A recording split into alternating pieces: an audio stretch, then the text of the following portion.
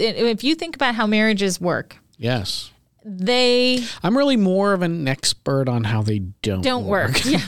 You and me both. It's kind of my thing.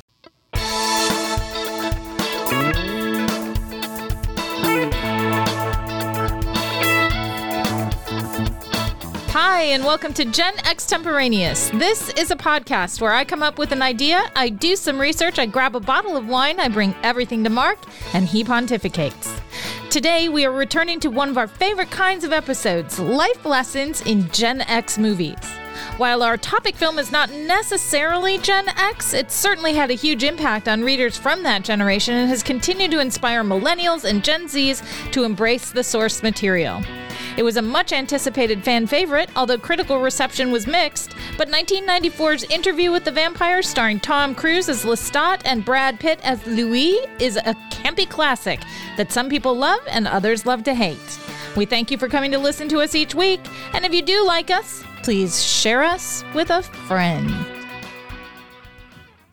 Hi, Mark Snedeker. Hello, Christina LaRusso. Now, is your philosophy on the introduction just a take on the game Two Truths and a Lie?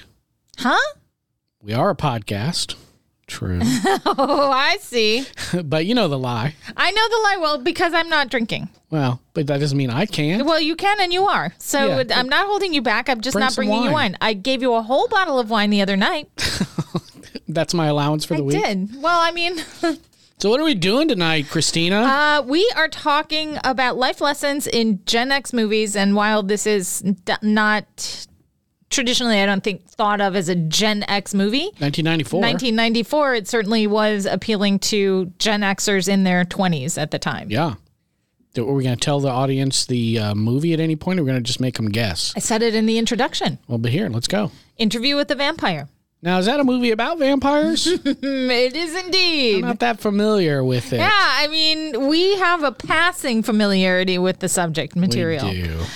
I'm kind of out of sorts talking about vampires and not having Joanne with us. Yeah, our junior league vampire hunter. The one who wants to be a vampire? Yeah, more than anything in the world. All right, so here's a shameless plug for our other podcast. It is called Vampire Insider. We are talking right now about the Mayfair Witches. We consider it a podcast that is the unofficial podcast talking about the immortal universe that AMC is developing. So please come and listen to us on all of your favorite podcast platforms. It's a pretty good little podcast. As a matter of fact, we are the number 2 Interview with the Vampire podcast. Of all time. Well, no, on Apple charts, I think. Oh, whatever. That's all of all time. We're only behind the official podcast. And they just they get the stars. They get Sam Reed to come on their podcast. I mean, believe me, we had Sam Reed on our podcast. We'd be crushing those guys. If we had Sam Reed on our podcast, Joanne would be catatonic. All right, so let's do a hot take. I'm going to ask you this question because... This movie is not our typical kind of movie that we do life lessons. Right. It's not John Hughes, for one thing. It's not John Hughes, and it's... Can you imagine if John Hughes made this movie? No. Although... I mean, it would probably look a lot like... it would take place in Shermer, Illinois. Oh, it definitely would, yeah. There'd be like vampires in the oak trees along the avenue. But it would probably look a lot like The Lost Boys. Like, that's a very Gen X... vampire movie, I think. But I mean, we could have done life lessons. This is a Gen X movie. I mean, yes, it stars boomers, but just barely. Well, right, but I mean, a lot of Gen X movies starred boomers. Yeah, exactly, because they're older. Gen X people weren't always ready for the role. Right, exactly. Like they're 17. Exactly. Okay, so here is the question for you. David Bowie. Hot take. No, we'll get there though. Yeah. Do movies need to be serious to have valuable life lessons? Absolutely not. No, why would they be? First of all, comedies are legitimate art forms and have always been considered such, I think. People get this idea that if it's a comedy, it's frivolous. And honestly, you can blame the 80s for that a bit, right? The Porkies. Exactly. You know exactly what I'm talking about. Meatballs, where they're just what they call screwball comedies, right? And with really very little nutritional value whatsoever. But comedies can often be the most poignant social commentary. I mean, it's a great way to skewer the status quo, the power structure, the patriarchy, whatever you want to make fun of that day, right? So, in fact, I think comedies are often better at social commentary and life lessons than dramas, which tend to be a little bit heavy-handed and on the nose. Absolutely, comedies can have life lessons. Well, and by serious, though, I mean, this isn't a comedy. But it isn't. But it's a fantastical film, right? So that's another question: can you find life lesson in gothic horror or fantasy films? And absolutely, you can. In fact, it's just kind of stuffed shirt, stick up your ass kind of critics who would say otherwise. Good. I'm glad that you think so, because today we are going to dig into this. We posed this question to our followers on our Vampire Insider Twitter. And so we have some fun and funny life lessons that followers there pointed out to us. Yes. Yep. And we also have some of our own. Let's talk a little bit about Interview with the Vampire, the film. Okay. Just to give it a little bit of background. The film, yes. The book was published in 1976 by Anne Rice. Mm-hmm. It was a standalone book until 1985. Until she thought, maybe I could make some more money off of these characters. And all of a sudden, it's a sequel. She wasn't like George Lucas, like, okay, this is the first film. It's episode 4. Get it? So, no, she was like, oh, here's Interview with the Vampire. Right. And now she's like, maybe more. Right away, though, when she first published it, there was talk about, it turning it into a film. And that would make sense because there were a lot of those 70s vampire movies that were not... Some of them were art film kind of vampire movies. Some of them were, funny, campy, like Love at First Bite, Disco Vampire. Yeah, some of them were just embarrassing. Some of them were very sexual. Yeah. Because, of course, vampires... Vampiros Lesbos. Vampires are very sexy. Well, they are now considered sexy, but they didn't used to be. Well, in the 70s, they were getting pretty sexy. Sexy-ish, yes. Yeah. Well, Vampiros Lesbos was fully sexy. Yeah, well, sexual. I would argue whether it was sexy or not. I think that people in the 70s found that sexy. Well, maybe. I do. I think I questioned them and their whole existence. They found Deep Throat sexy, too. Yeah. Yeah. All right. So, but they started immediately talking about, well, who's gonna play these characters? Right. And of course, one of the big standout characters in Interview with the Vampire, he is cast as the villain. Later, after 1985, and he gets on this incredible redemption arc. Yeah. But is Lestat de Liancourt. Right. And so he's cast as the villain in Interview with the Vampire. And the protagonist then, of course, is Louis de Pontulac. Oui. The big question was who should play Lestat. Right. This is a big deal. Right. And maybe Dustin Hoffman wasn't a good choice. He wouldn't have been. But let's talk about some of the people that names that were bandied about. So during the 70s, and this was Anne Rice's choice, Rutger Hauer. I think he would have been a very butch Lestat. You know what I mean? Because he's a square-jawed, steely-eyed kind of guy. And if you haven't seen Rutger Hauer in movies, he is excellent, and he is very menacing, right? He was menacing in Blade Runner. That's where she saw him, and she said, he was even Lestat. Menacing in Lady Hawk, which is a great movie, by the way, if you haven't seen it. With Michelle Pfeiffer, right? Yes. Mm-hmm. Mm-hmm. So Rutger Hauer was her choice. But my God, they thought of John Travolta too in the 1970s. Well, that is embarrassing. But here is where that comes from, right? They look around and they go, "Who's a hot property? Right? Who's going to put asses in the seats?" Yeah, and John Travolta at the time. Can you just imagine though? I mean, he'd be like, "Let's start." He's like, "What? Where?" Louis, why you always giving me a hard time? I can't. But I mean, it's true. Like John Travolta as Lestat, that just floors me. But in the 1970s, if they had done it then, he doesn't have the range. He wouldn't have. No, definitely not. But big wow, right? Yeah, like John Travolta. Yeah. Rutger Hauer, I can say yes. John Travolta, definitely not. In the 1980s, when they were considering making this film, and now by the mid 80s, 1985 is when the Vampire Lestat comes out to great success. Right? Mm-hmm. These are very popular books. 3 names. Okay. Daniel Day-Lewis. Yeah.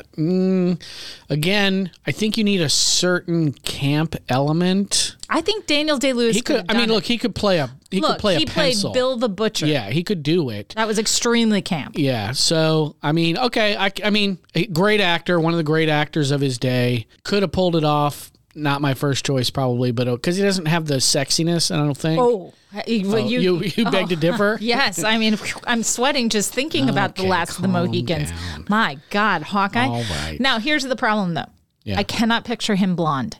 Yeah. He is definitely like that dark. Now, I do think, and I've criticized people on our other podcast for, making the hair color of the character that important. But Lestat is so iconically blonde. It doesn't matter. No.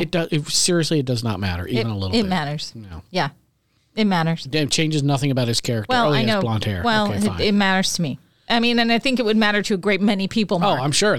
Everything matters to a certain segment of the population. All right. So then Richard Gere. 1980s Richard Gere. Remember, 89 is when he does his comeback with Pretty Woman. Yeah. So mid to late 80s Richard Gere. Maybe. I don't know. No, just that, first of all, he looked older. He had the gray hair and everything. Of course, they would have put a blonde wig on him, but I don't think he has. I think you have to have kind of a bit of almost an elfin quality. You have to have that delicate, well-bred kind of Sam looks. Reed has a square-ass jaw. And but he's also like the iconic Lestat. Yeah, but he's also got, gigantic cheekbones and, long flowing hair. Angular, right? Yeah, and that's why I think Daniel Day-Lewis could have physically with his face, just not his hair. Okay. Right. And then here's one that Mel Gibson. No. Hard pass, Mel. Nope. No. 90s possibilities. These are the people that were considered in the 90s. This is astonishing to me, some of these. Christopher Walken. Louis, I'm going to bite your neck and turn you into a vampire. And I'm going to need more cowbell. No, that is silly. How could they? What were they Christopher thinking? Walken plays Christopher Walken. Yeah, but he's and he's so great to watch. He's a great actor, but he can't. No. No. Jeremy Irons. Yes, except he was probably a little old then. I mean, I do feel like Jeremy Irons has been 50 since he was 20. I know, right? A lot of those actors feel like they've been just look grizzled when he was in his teens. Yeah. But look, he could. I mean, obviously we know he can play a villain. Yeah, he did because he was Klaus von Bülow and Scar. Yeah. Oh, yes, he was Scar. So yes, he could definitely. I think he could have pulled it off. I just think he was he looked a little old for the part then. Tom Hanks. Nope. No way. How could they have thought to put Tom Hanks more? I like Tom Hanks more than you do, I think. Oh, no, I love Tom Hanks. Yeah, he's a gigantic talent, but he's not menacing. And Except in Polar Express. Well, but that was the Uncanny Valley. Right there. Yeah, those are really terrifying. Where he just looked almost human, but not quite. It just threw you off the whole movie. Yeah. Well, now here's the other 90s possibility was John Malkovich. Good. And I think he could have done it. He could have pulled. I mean, first of all, he was Valmont. Yeah, he looks good in that costume. Yeah, he's a great actor. How old was he then? He would have been in his, I think, 40s. So he would have been a little bit old, but I think wig, whatever. I mean, I think they could have younged him down. He could have done it, but okay, I can live with that a bit. Yeah, I think that he would have been a good one. And my two choices would have been Daniel Day-Lewis or John Malkovich, who you said Bowie. David Bowie. You want somebody who can play that camp, villainous, sexy look? Bowie. Right? First of all, he was already in a vampire movie. The Hunger, The Hunger. He was not the alpha male in that one, particularly. Catherine Deneuve took that role. Imagine the vampire and Jared from Labyrinth, where he plays that kind of diabolical kind of guy. I think he could have been excellent at that. Yeah, you're not wrong. He could have. Good looking, high cheekbones, regal, patrician kind of look there. Could definitely play menacing. Yeah. I think that could have been a good one. Yeah. In the end, that is not the direction that they took. Maybe they should have. Oh, you know who else they could have picked? Sting. Oh, there's Stinglehoffer. It's like, Louis, I will kill him. All I see is a human that I wish to eat. I would be, ow! Cha! See, you know your sting. I do. Yeah. All that would right. have been amazing. So they chose instead Yeah. to do some pretty serious stunt casting. Yeah. You didn't like this choice at all. I did not. They chose Tom Cruise to Yep. play Lestat. Yep. And they chose Brad Pitt to play Louis. Now, Brad Pitt, you know. He did. I mean, he did okay. did I a think fine that job. Brad Pitt actually would have made a better Lestat than Tom Cruise did. possibly. But at any rate, Anne Rice initially was irate at the Yeah. casting of Tom Cruise and said to the LA Times, "Cruise is no more my vampire Lestat than Edward G. Robinson is Rhett Butler." Yeah, that's a little harsh. Mm-hmm. Now, I know you didn't like him in this movie. I did not. I will say that my expectation for him in that movie was pretty low because he's coming off of, you know, Risky Business and Top Gun and things like that. But he stretched for that role. He dove in, and He went for it. to his credit, and Yeah. when we rewatched it, because we did an episode on Vampire Insider where we talked extensively about Yeah. this film. He Yeah. did try. I mean, he really did try. He stretched himself to, I think, to probably his limits in that film. And then later on, he went on as he got a little bit older, and he played some other roles like in Magnolia and stuff, where he's a good actor. I Yeah. mean, he's not a bad actor, Right. just not for this film. And however, Anne Rice was magnanimous and did say, I think Tom did a wonderful job. She acknowledged this in an interview after the film came out. She said, I too was shocked in the beginning. I was very much against it, but Tom Cruise really did read the books, I think, and he got the essence of Lestat. He Yeah. got Lestat's power and his charisma and his charm, and that all And his came brattiness. and that all came across in the movie. And she felt that he gave a skillful performance. Well, I think she was probably being a little kind, but I will say that he did go for it. His performance was camp. It was really camp. Yeah. And that's okay. Well, Lestat is a pretty over-the-top character. Yeah. Interview with the Vampire was directed by Neil Jordan, who came to it as right after he did The Crying Game. Yeah. And I don't know if you remember The Oh, Crying I Game in the certainly 90s. do. That was Yeah. a big deal. It was a big And it was a deal. great film. Yeah. He had a lot of renown, and he brought a beautiful eye to the film. I Yeah. think that it's a gorgeous to look at movie. The costuming is absolutely stunning. Sure. The way that it's shot, beautiful, with cinematography, all the rest. I love looking at that movie. It's a beautiful movie to look at. It made $224 million worldwide. So it was a very big Hit. commercial success. It has gone on to impress people of many generations. As a matter of fact, what we are finding in our interaction with people in the vampire fandom, that the film is often the gateway Yeah. for them to go and read the books. read the books. Watch the TV show. And now watch the television show. The one thing that people kind of look at the film in 94 and say, well, it didn't really get into the sexuality as explicitly as it probably ought Right. to have. I think we're a little remiss in not mentioning, well, we talked about Brad Pitt, but probably one of the greatest acting jobs by a child actor of all time. Claudia is Kirsten Dunst is outstanding as Claudia. What was she, like 11 at that time? Yeah, Something 10 like or that? 11. Maybe, what's her name from Paper Moon? Tatum O'Neal, From Paper Moon, and then maybe Jodie Foster from Taxi Driver. Taxi Driver. Maybe those are better. I don't know. But it's one of the great virtuoso acting jobs by a child in a film ever. 100%. And the thing about Claudia, for those of you who haven't read the books or What's seen wrong the with film, you? I mean, it's hard to imagine, but Claudia is a child vampire. Yeah. They create a child vampire. In the book, she's 4 or 5 years old. Yeah. And in the film, she's like 10. Yep. And the vampire body stays tiny. So she's a baby Yeah, vampire. you're frozen in time biologically, But her you're brain, aging. she's aging. She's getting Yeah. older and smarter. And so she is literally imprisoned by her baby body. Yeah. She can't be on her own. She can't ever Right. just become an independent person. She's Right. always got to rely, because even though she's a vampire and mortals can take her out, there are other vampires who will definitely have their way with her. Yep. And that was driven home in a very difficult episode to watch in the TV series. Correct. But also for Claudia in the book and in the movie, she has a terrible end. Yes.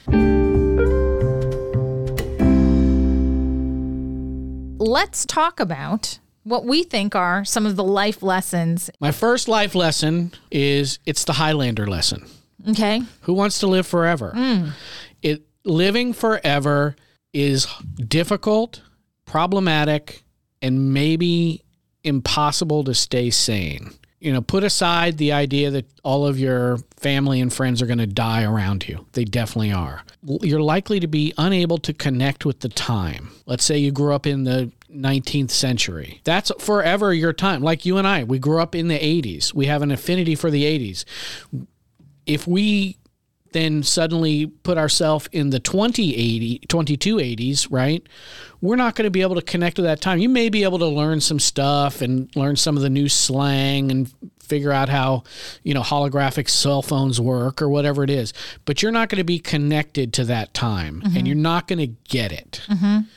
So it's a very difficult thing, I think, to live your life. It detaches you in a way. You're already detached from humanity. And then now you're detached really even further because you just can't understand the zeitgeist. Well, I agree with you.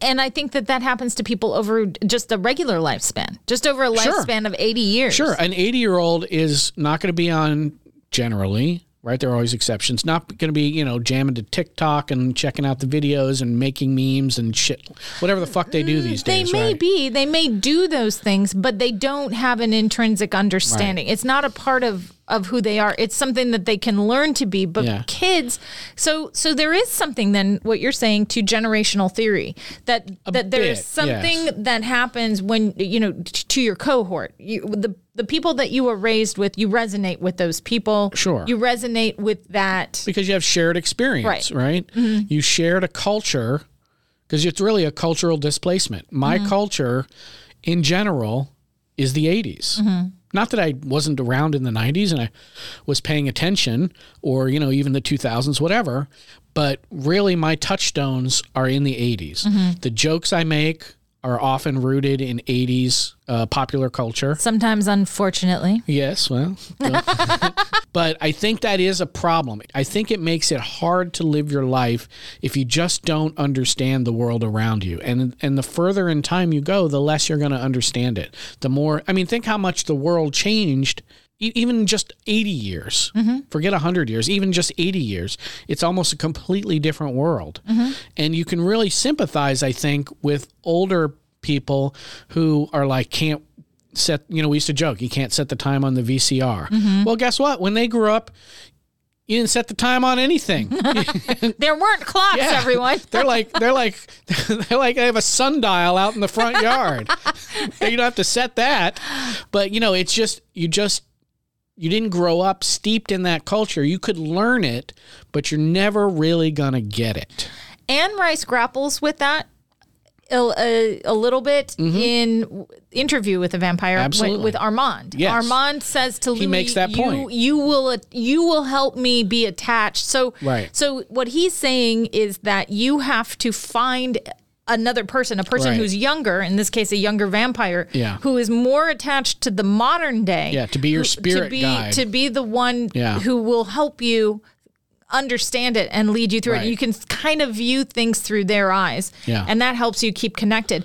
And here's the thing that I think would be the most exhausting about it. You would see the same bad things repeat themselves over and over and over again, depending on when, how old you are. You would see the politicians make the same mistakes. You would see, people decide they're going to go to war over stupid fucking things. And nothing really ever changes, except for things become just the technology changes and the language changes, but the problems really repeat themselves. They really do. Yeah. As much as things try to change for the better, and that's the patriarchal equilibrium. right? Whether or not it's patriarchy or whatever it is, right. there is an equilibrium. There's a balance that happens. So even if things seem to progress and move forward, something comes along to make still it balance out, and it balances out always in favor of, Yes. the filthy rich. That's exactly right. Here's one of mine, and that is a number of people shared this same thought on Twitter. You can't have a child to fix a bad relationship. Correct. In fact, that will almost always put pressure on the relationship so that existing fissures will widen and destroy you. But yeah, people think that, okay, well, we're struggling as a couple. Let's just have a baby. Everybody loves babies. That'll bring us together. Well, no, babies are stressful. Children are stressful. I mean, in the best of situations, even the greatest and even kids. the greatest relationship. Look, the process of parenting requires a lot of energy, a lot of sacrifice of your own needs for theirs. And then you're trying to do this with another person who also has needs, wants, and desires. It's not easy. Now, people do it, right? I mean, you can do it. But if the relationship isn't already solid, adding a child to it is just a recipe for disaster, as we see. So in the film, what happens is Lestat, who is very attached to Louis, and in the movie, they have Louis grieving the loss of a wife and child, and he runs into Lestat. Lestat changes him into a vampire. Well, Lestat's in love with him and wants him as his companion, which he's determined by stalking him for several months. Right. So Lestat decides he's gonna turn Louis, which is what he does. After a while, Louis is just kind of fed up with the whole thing, and Lestat feels him slipping away. Yes. This is how it goes in the film. So he goes running off. He's going to leave Lestat. He goes running off, and he finds Claudia, the young girl, and he feeds on her, and he thinks that he kills her, but he doesn't. And Lestat goes and finds her, and after in a number of ways, then brings Claudia back to the house and turns her into a vampire. Correct. So Lestat makes the decision: I will keep you by giving you this child, who now you will be able to care for and treat as your child. And of course, being Anne Rice, it doesn't just stay there. Claudia kind of and Louis fall in love a little bit. Yeah, because Anne loves inappropriate sexual relationships. Yes, she does. Claudia is being brought in to serve as a stopgap or a Band-Aid to fix this kind of struggling relationship. Correct. And it goes horribly, horribly wrong. Correct, which leads to my next life lesson. Oh, okay. No honor among thieves. Ooh. Right? If you are in with thieves, you can't be shocked when they steal from you. If you are in a relationship with two other murderers, you can't be surprised when they want to murder, possibly you.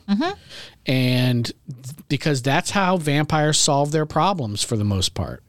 They don't negotiate, they kill.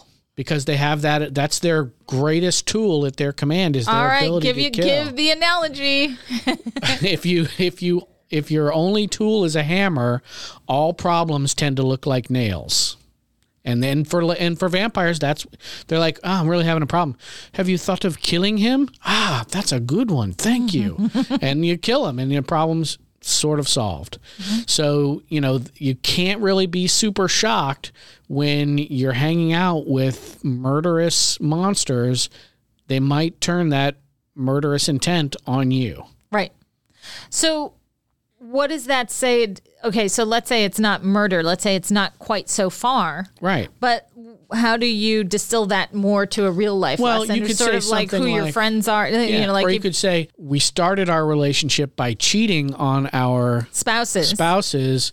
You can't be surprised super shocked if I'm cheating on you. If you eventually get cheated on. Yeah. Or you cheat. If you hang out with people of questionable virtue, don't be surprised when they show that lack of virtue. Right.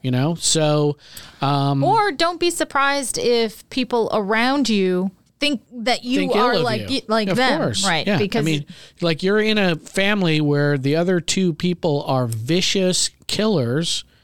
We think you might be a vicious killer, right? Or at least you're okay with hanging out with vicious killers. You tolerate vicious killing. in your companions. Yes. So that says something about you. Yeah. So that's it. No honor among thieves. Agreed. Okay, so here was somebody, this is on Twitter, The Dark Gift, at The Dark Gift 6. I like to do it. I enjoy it. Is enough reason to do almost anything. Well, Lestat would certainly agree with that. There's no doubt. Did Lestat actually post on our Twitter? That's basically the philosophy of hedonism, right? Do it if it feels good, man, which is also a very popular thing to say in the 60s and 70s. Late 60s, yeah, for sure. And I mean, I don't know if that's a great life lesson to take, but that is certainly, I mean, there are certainly people who believe that is the guiding principle, right? Just seek pleasure, avoid pain. If I look back historically at times would be considered greatly hedonistic times. So the 1920s and sure, ancient Rome, parts of it, not all of it, but parts 60s, of it. The late 60s. 80s. But those times, they often precede The Hangover. I think that there's often a letdown after those times. Well, but and that just may be then the question is, what leads up to it? What leads you into a period where things get very hedonistic? Yeah. A lack of strife that doesn't track for the 20s because that was after the First World War. I think it's a kind of a letting loose after a period of strife, right? After a great war, I think after an economic downturn and when things start to get better, people are like, yeah, let's party, right? I don't know if that's perfect as a guiding principle, although many people certainly follow that. I think it's easy. You tire easily of it, and it lacks complexity and. It reminds me of Gatsby, and where you have that decaying sign of with the glasses. Yeah. It's a little bit. There's rot underneath that, and I think that it's like too much sugar. And I think it lacks poignancy, right? Because sadness and struggle can yield meaning, but maybe that's snobbish too, right? I'm like, oh, there has to be higher meaning and there has to be struggle. What's another one? Christina, come and knock on our door. We've been waiting for you. Three's Company? Well, I would say that the lesson is that in general, vampires or people are not going to be Chrissy, Janet, and Jack. Two's company. Three's a crowd. It is difficult to negotiate a relationship equally between three people. One of them has to be treated but tends to be treated in a different way. So for example, with Claudia and Louis and Lestat, Claudia is treated as a child, even after she insists that that's not how she wants to be treated. She wants to be treated equally as a vampire. But a three-legged stool like that is trickier to balance because it's very easy for jealousy to happen. And the dynamic is just inherently, I think, unbalanced. So it's a tricky thing to navigate. Now, if one of those three people is a child, right, and the other two are devoted to caring for that child, that can work better. But if there's like three people trying to be in an equal relationship, people who are fans of polyamory, would absolutely disagree with you. I think they're probably wrong, but that's not really my call to make, right? If it works for you, great. But in general, I would say there will be some inherent lack of balance there, and things start to wobble. I couldn't divide my attention between two or more other people. I couldn't. It's tough enough to just do one-on-one. Yeah. Like you can have other friends, but they can't be at exactly the same level. Or if you do have friends, if there's three of you, that's more problematic than, say, if there was four. I believe that there are people who can make polyamory work. Again, it's not something that I could do. I can't understand it. But people that are involved in those kinds of relationships seem to be happy and they really believe in it.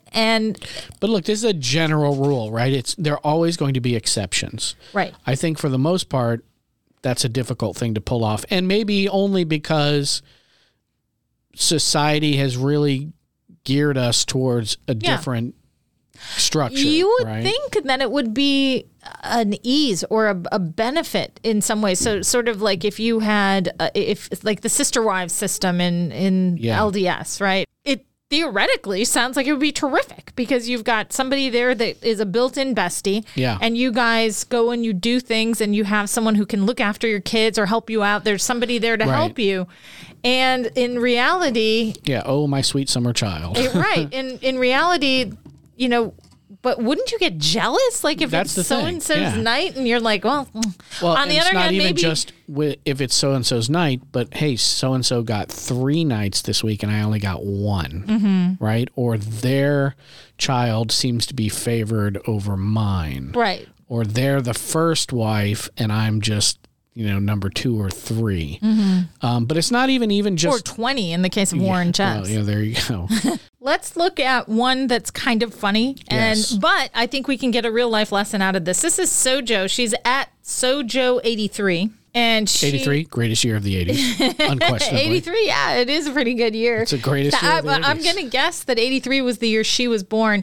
Sorry you didn't get to really experience 1983. 83 was a great year. It really was. Sorry you were just crawling around and stuff, but it was awesome. Great music. Great music. God. I graduated high school. Problematically, everybody was smoking everywhere. Well, look, we can edit that out of the history. So we don't have to think about that. The golden years. Okay, she says, do not ever be afraid to rock the perfect blowout while serving vengeance. And then she shared a picture of Brad Pitt looking like, with his long hair and he's in his beautiful brocade dress and ruffles and everywhere. Ruffled sleeves. It's very beautiful. Yes. It's a very, very new romantic look. 100%. If you are going to go and do something, do it, why not do it with style? You better dress for the occasion. Absolutely. Yes, dress for the job that you want, not the job that you have. Right. All of that, that's all kind of tied in. And I know the job Louis wanted a baronet or something. Louis wanted to get revenge for Claudius. He's avenging Claudia's death when he goes in and he takes out the coven at the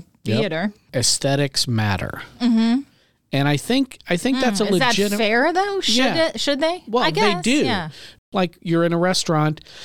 Isn't the atmosphere important? Mm-hmm. Isn't the decor important? Right? All that stuff affects humans. Mm-hmm. We like aesthetically pleasing things, right? It matters how things look, sound, feel, smell, whatever. We have eyes for, we people who are able-bodied and can see and have their vision, right? Mm-hmm. There's in my industry, in what I do for a living, I work in the produce industry. Ah, yeah, that's what it is. So when we're selling produce to retailers, one of the things that the retailers QC checks when the fruit arrives, they look into it to see what does it have any really obvious physical issues. And we know because we've been told, in the last few years that really ugly fruit tastes the same as regular fruit. Uh-huh. But when you're in a grocery store, are you going to buy the perfectly round orange with that bright orange color? Or are you going to go like, oh, I don't know, that one that's a little green and kind of lumpy. I'll get that one, right? No, you want the one that looks beautiful. You want the one that looks beautiful. Obviously, people are having more of a social conscience, and they are saying, and it can be very specific to demographics. There are some demographics that really don't care. They'll buy whatever fruit. They'll buy what are called like number 2 grade fruits or vegetable. But those, I think, for them to make that decision, there would have to be some other benefit, like it's cheaper. It's less expensive. That's right. But it tastes just as good. And I am here to tell you that it tastes just as good. And that orange that you like, that is so bright orange and might not even taste that great. That orange is not ripening to be bright orange on the tree. That orange is coming off the tree green, and they're putting it into a room and they're gassing it so that it so that it gets to a certain color. When you buy your avocado, if you buy one that's just right on, it's breaking, it's right on the edge of being ripe, it's almost soft enough to eat, whatever. It's because that's been softened in a room. It's been what you are buying with your eyes isn't really even what it seems. It is, but it isn't, right? So I think that you're not wrong. People do care about aesthetics. There's a reason why people are fanatically taking pictures of their food before they eat it now. Yeah. Right? Entire careers are built on aesthetics. I was just on the phone today for a work call talking to a social media influencer. And she was talking about how she's going to have this retreat. At the retreat, they bring in videographers, and it's going to be 10 different big social media influencers in the food space. It's going to be this beautifully curated with gorgeous place settings and flowers. And she sent me pictures of what it's looked like in the past, these retreats, and it's fantastic. Is it wrong that I'm assuming that that's an insufferable room to be in? Well, they're very personable. This woman was extremely nice. Some of them are. Well, I mean, that would be a room full of interesting people. It may not be people that I'd love or want to hang out with, but they certainly would be interesting and engaging because it's their job to be engaging and interesting. Yeah, but of course, I'm more cynical about stuff like that, I think. But I'm like, look, Balenciaga is not a personality trait. Okay. So Sojo, I agree with you. We probably took your point and made it a little less fun. A little bit less fun than it was. We squeezed the actual. It's really kind of what I do. I take things and I make them so academically obscure. We run them through the sausage maker. Yeah, it's true. Do you have one more? Problems tend to travel with you. Oh, that's a good one. So there are many times when things just aren't going well. And people just have this instinct to make a change, right? I want to move. I want a new job. I want a new relationship. And it turns out in kind of a, Wizard of Oz sort of way, the problem was inside you all along. That's true. Not as cheerful a lesson as you had a brain all along. In general, I think you're just either happy or not based on the content of your life and experience and not necessarily geography or not necessarily just who you're with. Now, yes, you can improve a situation by leaving an abusive relationship, for example. But there are people who are having unrelated problems like, I just am unhappy, I can't make money, whatever it is, and they think that changing their partner will fix that or getting a different partner will fix that. And I think that you find that your problems are more intrinsic than that rather than extrinsic. If that is a word, and I believe it is. So when, Louis wants to run away, right? That's or when Claudia wants to run away. My feeling is that your problems are with, your lack of meaning in your life, your lack of identity. It's not because you're living in New Orleans. Now, you might have to get out of town because they're hot on your trail, but moving to a different place isn't really solving those core problems. The saying is, wherever you run, there you are. And this is my own experience. There are times in my life where things feel so heavy that you start to think, if I could just get out of here, if I could just get away, if I could just get away from here. And oftentimes, too, I think that I had this. I haven't had it recently, but it used to be where things would be going on, and I would just think, if only I could go home. Yeah. And home to me was what? Like going back to my childhood, right? Yeah, like Milwaukee. home, just going back to my home. Yeah. And by home, I meant a time before I had all of this before stress, you had all these responsibilities all these things, and whatever. Yeah. Yeah. When Stu was dying, I was laying there and I, of course, was there. I was 100% there with him and I wanted to be there with him. Yeah. But there were times where I would be laying in bed at night and I would think to myself, it's going to be so unbearable to be here when he's not. Right. I think I need to make a big change. Just clean sweep. I need to get out of here. Yeah. And I knew I couldn't because I had my kids. Sure. But there was a big part of me that said, I'm just going to move overseas. Yeah, it's a very natural instinct. I have a dual citizenship. Yeah. I can figure out a way to do this, and I'm going to move overseas. I'm going to move to England, right? Yeah. And obviously I did not. I didn't do that. I noticed that. The urge was strong, and I'm sure it's the same for many, many people. It just feels so heavy. And it wasn't that there was really a problem with me. I wasn't. There have been other times where I was trying to flee my own bad choices. Right. But this was just a situation where the things that were happening were way out of my control. Yeah. And I just didn't think I could stand the pain of being in that place. Being reminded of it. When he wasn't there. That's a more legitimate, I think, motivation than just, if I could just, move to New York or Hawaii or whatever, everything would be so much better. Right. No, well, no. Your problems tend to travel with you. Well, and even in my case, where it was it wasn't bad decision making that I was doing. Right. It was just a situation that's outside of my control. Right. If it was going to hurt me, that grief was still going to be with me. It doesn't matter if I was in. And here's a good example. The summer after Stu died, my oldest daughter, his oldest daughter, was studying abroad in Sorrento, and I took everybody to Italy. I took us all to Italy to visit her there. Yeah. And I look back on that now, and I am happy that my kids had such a great trip, because they all had such a great time on that trip, and they needed to have that trip. I don't look back on that trip and really remember anything remarkable about Italy, because I was deeply in grief. Right. Yeah. I was deeply grieving. And so I think that is 100% true. Yeah. And it is displayed in that movie very, very clearly. Sure. And in even rebound relationships. Yeah. I mean, Louis goes off with Paris, Armand. And he goes off with Armand. And guess what? Same problems. Same problems in that. Different guy, right? Mm-hmm. Possibly worse guy if you read further on, but a little murder goblin Armand. Well, but he's kicking it with a guy who in the book looks like he's a 15 or 16-year-old kid. Right. Well, that's, again, Anne Rice's problematic sexual relationships. But at least when he was with Antonio Banderas, you can see that, right? Yeah. Antonio did a great job. He's another one that did a good job in that film. Absolutely. Yeah, he was really good in that movie. Okay, one more. Give me one more. All right. People are people. So why should it be?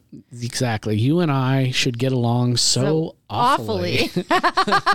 No, what I mean by that is, and this is really, let's be honest, Anne Rice is not the greatest writer of all time. Her prose tended towards the purple. She eschewed editing. After a certain point. Which is really an ego problem. But the one thing she did was help us shift the focus from vampires just being monsters or vampires just being sex symbols to saying, let's think about the vampire as a person. While they may be exaggerated because their powers are greater, right? And they can, again, end problems by simply murdering somebody and then disappear into the night. But people are people. That's why fables work, because they treat, even though we're now saying, okay, we're talking about talking animals, but we can see them as people because they have all these problems, etc. So same with vampires now. We can use them as a parable and talk about human life and interaction between people, even though they're removed from humanity. And I think that makes it easier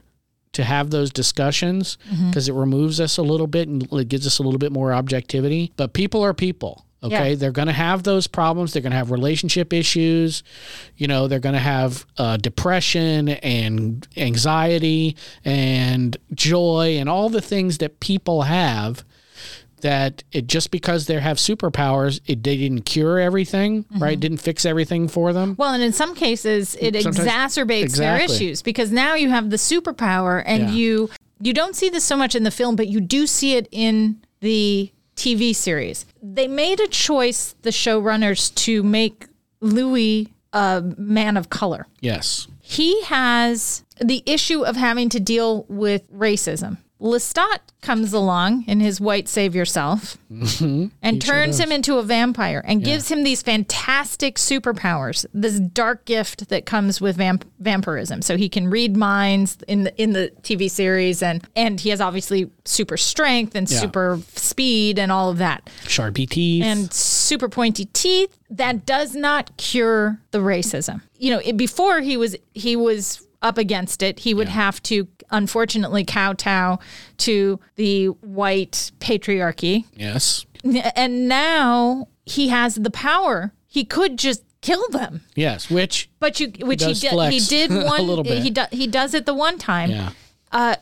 But generally, he has to keep that in check.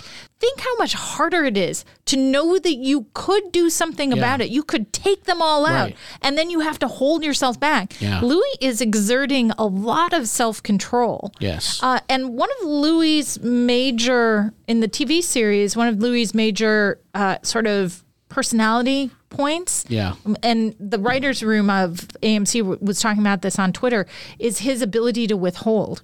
And I think, and his withholding is a form of hurting. His withholding hurts Lestat. Lestat wants more effusive love expressions. And, be extravagant, Louis. Be extravagant with me, Louis. But Louis punishes Lestat by withholding. And it's a painful thing for Lestat.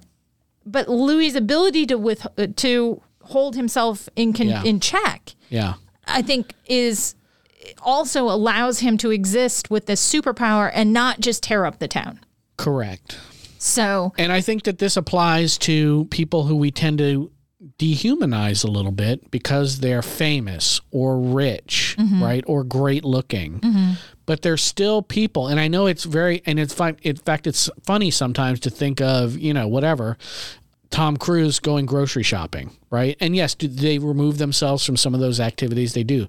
But they still have to, go to the bathroom, figure out where to throw their socks when they're getting into bed, whatever it is. Everybody has to deal with that being a person. Even though you're fabulously wealthy, you still have to deal with interpersonal relationships, and maybe not everybody does exactly what you want, even though you think maybe they should. Well, and I just think that being fabulously wealthy or fabulously famous makes that even harder. It's got to be much harder, and especially like if you're a famous actor, to have to, because your job is to pretend that you're in love with someone else for 8 hours a day or however many hours, 12 hours a day. God knows I get tired of it. Oh my God. And then you come back home to your real life spouse or whatever. That's got to be tough. And you have that, that cliche, they put their pants on one leg at a time. Although maybe Lestat could he's so fast he could set his pants up and jump up in the air, land in them. Yeah. I don't know. But I mean, it's that same kind of idea that they still have to go through people type things.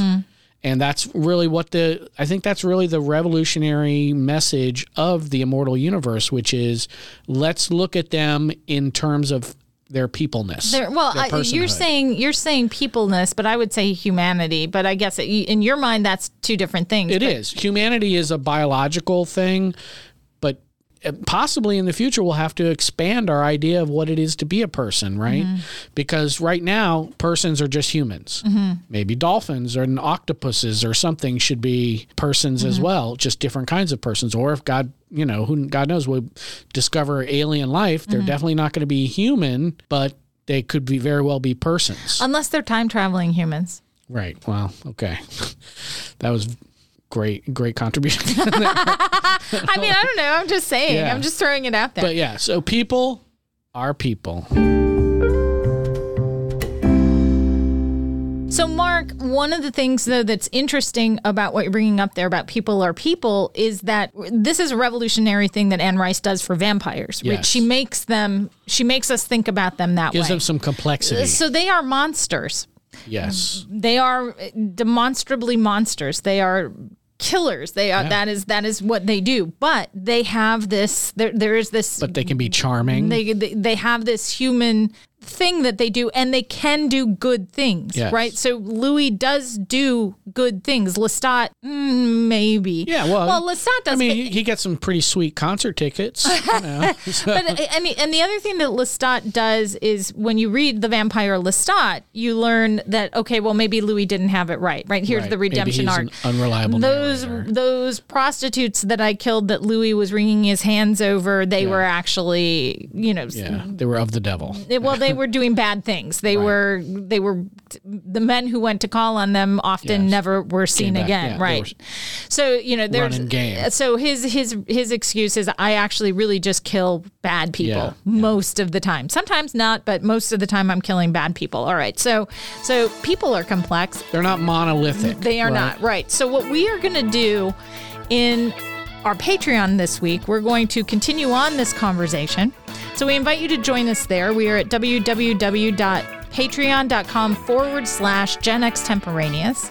And we're going to talk about a real life application of where someone who probably not a great person has done something that actually is good. It has exposed something that needed exposing. Right. And the response to that exposure and how people are trying to spin that and say, well, their badness negates the good that they've done. All right. So thank you very much, Mark, for having this conversation with me. We invite you to join us on our Patreon if you want to hear more about it. And let's tell about social media. We have a Twitter. We have many Twitters. I'm at Christina Gen X. Probably best if you just follow us on at Christina Gen X or at Mark Eats Peach. We also have a Gen Extemporaneous, which is at Extemporaneous2 on Twitter. And I guess I'm just going to say bye. Peace out, Cub Scouts.